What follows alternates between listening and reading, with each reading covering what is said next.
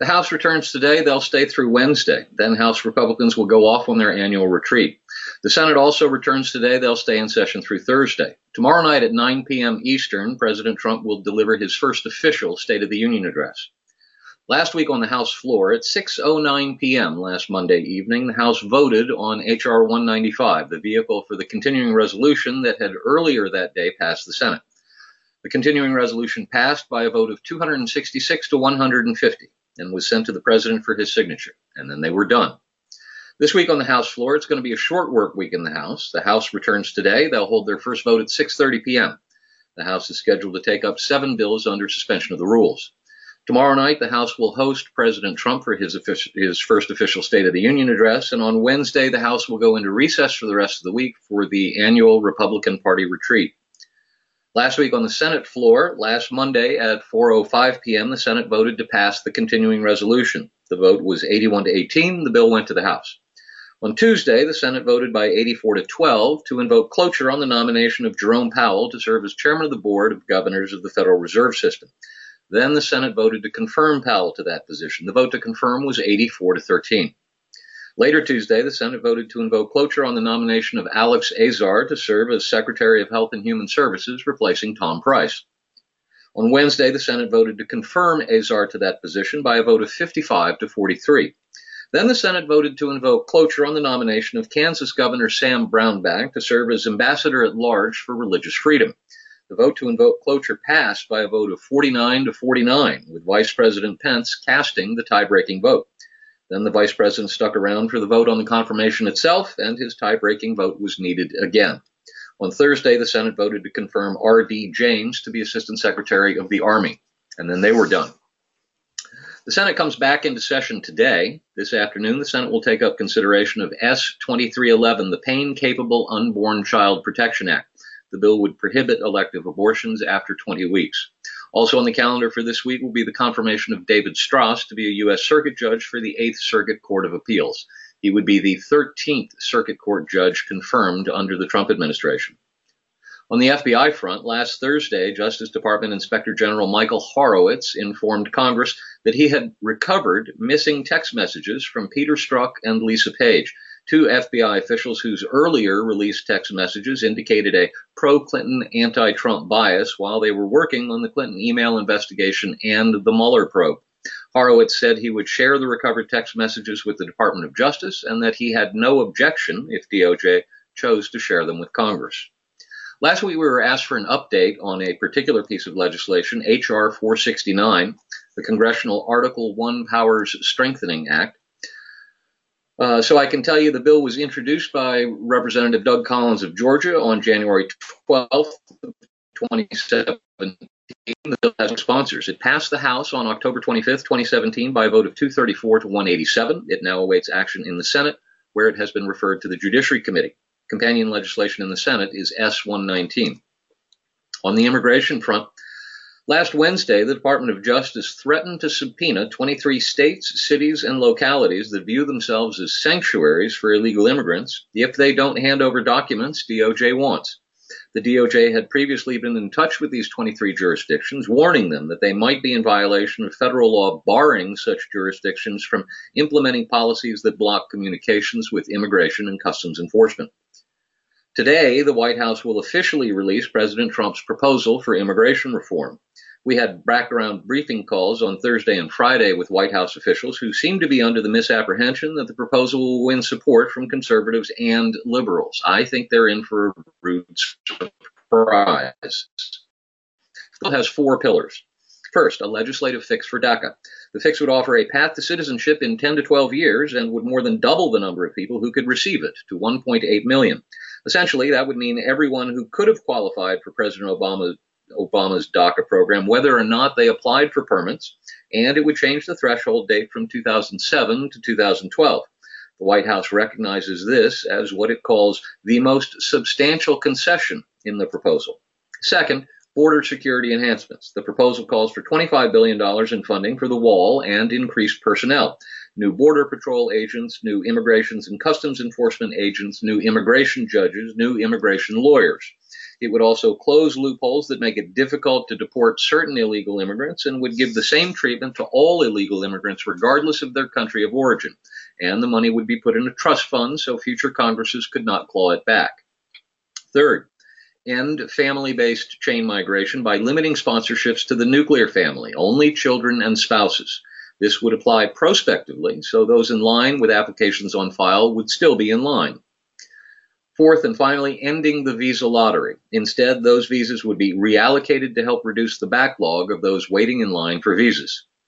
The obvious problem, of course, is the president's concession on offering citizenship to 1.8 million illegal immigrants. That's exactly what the Democrats want more than anything else, and it ought to be a bargaining chip at the very least, even if you're someone who thinks amnesty for illegal immigrants is all right.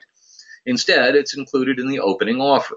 Worse, don't think it's going to take them 10 to 12 years to get citizenship. If Congress passes something like this now, a future Congress will act to shorten that time. Democrat leader Chuck Schumer has already panned the proposal. Not surprisingly, so have many conservatives, despite White House official statements to the contrary. On the IRS front, sources inside the Trump administration say the president has settled on a new IRS commissioner. He's a tax lawyer by the name of Chuck Rettig. Rettig has given an awful lot of money over the years to the Democrats and virtually none to Republicans that I could find in a quick review of his FEC contribution records. But he supported Trump's decision not to release his tax returns while they're under audit. Now to the Nunes memo. The Department of Justice is now screaming bloody murder about that 4-page memo prepared by the staff of the House Intelligence Committee, demanding that it not be released publicly and demanding that the Intelligence Committee allow the Department of Justice to see it. Intelligence Committee Chairman Devin Nunes has so far resisted those demands, and with good reason. The information in the memo came from the FBI itself after several months of stonewalling. So for DOJ to be demanding anything right now is a bit rich in irony, to say the least. The House Intelligence Committee could vote as soon as this week to release the memo. That would happen by a simple majority vote. At that point, the White House, as the head of the executive branch, which owns the intelligence used in the memo, would have 5 days to review the memo and object to its release, or approve its release. If it approves release, the memo would be released. If it objects, the full House could vote by a simple majority vote to override the White House's objections and release the memo. Appearing on Fox News Sunday yesterday, White House Legislative Director Mark Short said President Trump would like to see the memo released publicly. And appearing on NBC's Meet the Press yesterday, House Majority Leader Kevin McCarthy, who has read the memo, said it should be released publicly. According to a report last night in the New York Times, the memo says the Deputy Attorney General Rod Rosenstein approved an application in the spring of 2017 for a renewal of the FISA warrant allowing the government to surveil Carter Page, a former Trump campaign foreign policy advisor. The House Intelligence Committee has scheduled a business meeting for 5 p.m. this afternoon. We're not sure they're going to vote today to make the memo public, but it's a very real possibility. Now to the Russia probe. President Trump on Wednesday of last week announced that he plans to speak with Special Counsel Robert Mueller under oath, provided that his lawyers can work out conditions on the interview to their liking. He said he expects to speak with Mueller in 2 to 3 weeks. But that wasn't the biggest news of the week on the Russia probe. That was reserved for Thursday's New York Times report saying that last June, President Trump ordered Don McGahn, his White House counsel, to fire Special Counsel Robert Mueller. According to the piece, McGahn refused to follow the order in the belief that Trump would not fire Mueller himself. So McGahn refused to follow the order and told senior but unnamed White House officials that he would quit before doing that. He waited out the president, and the president dropped it. Asked about the report on Friday morning, President Trump dismissed it as, quote, fake news. On the spending front, we're now on our 4th continuing resolution since October. This one runs out on February 8th. That's a week from Thursday, and is meant to give negotiators agreement on new budget caps, which is another way of saying Congress is about to do a deal that lifts the sequester level spending caps and spends a lot more money over the next 2 years. But don't be at all surprised if we need 1 or even 2 more continuing resolutions, because they're just not going to be able to come to agreement before February 8th on those spending levels.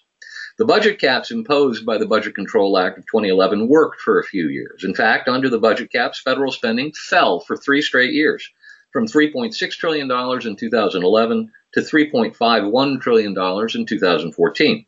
That 3-year spending reduction was the first time that had happened since the 1950s, when the federal government was retrenching after spending massively on World War II. But now the spenders in both parties are thinking it's time to end whatever kind of fiscal restraint the budget caps imposed on them.